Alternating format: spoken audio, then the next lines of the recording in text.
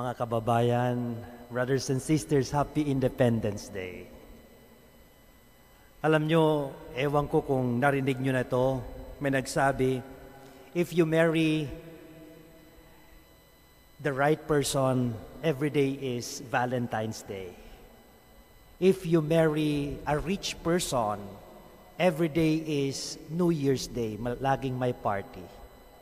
If you marry a crazy person, every day is April Fool's Day.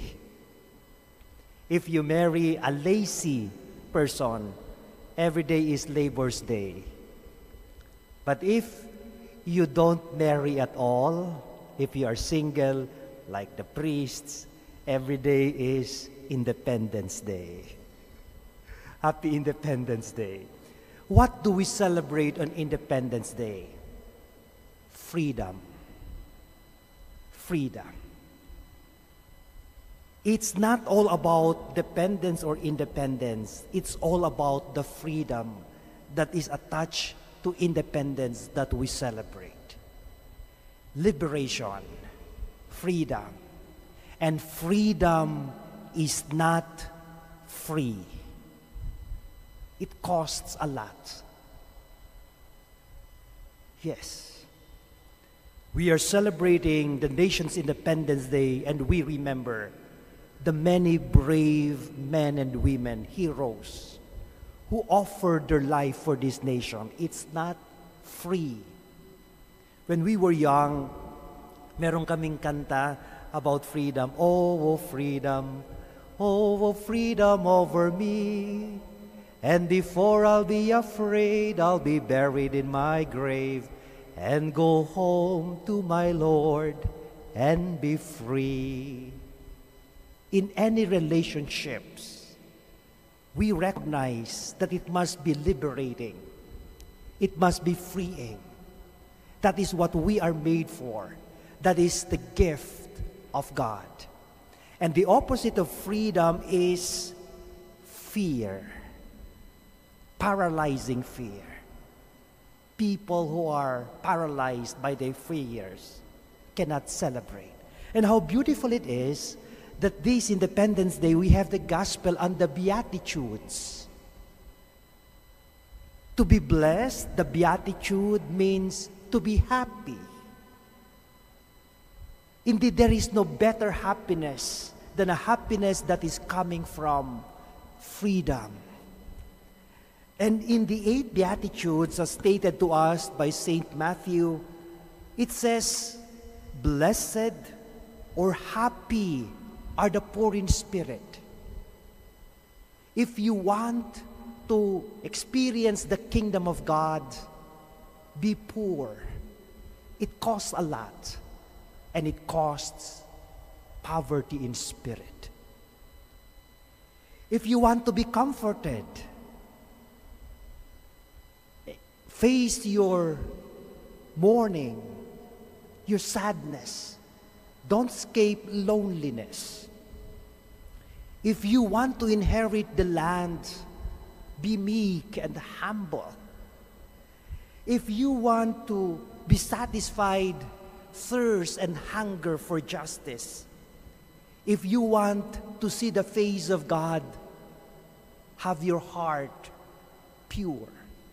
If you want to be called peacemaker, work for peace.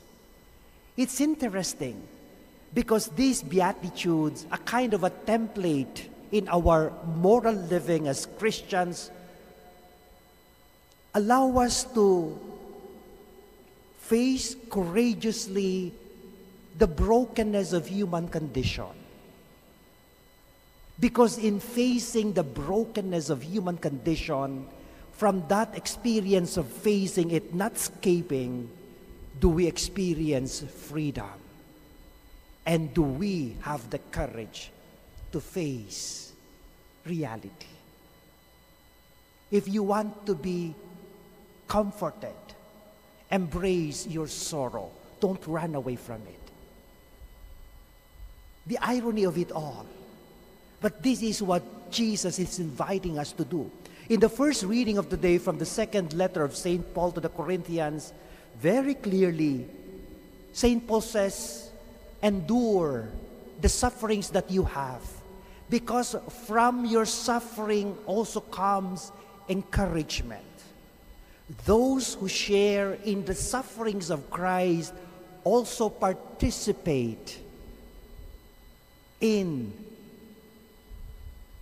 the inspiration, in the encouragement of Jesus.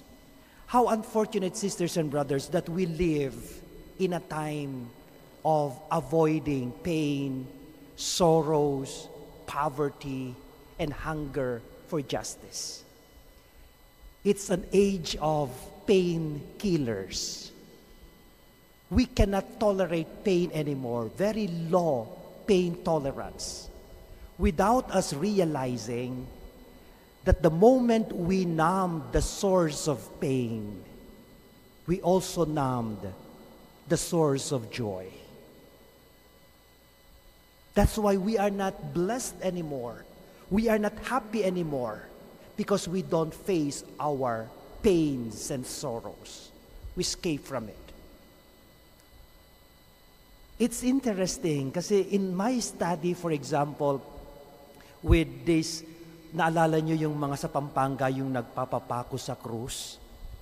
And there is an anthropologist who asked them, why are you hurting yourself unnecessarily?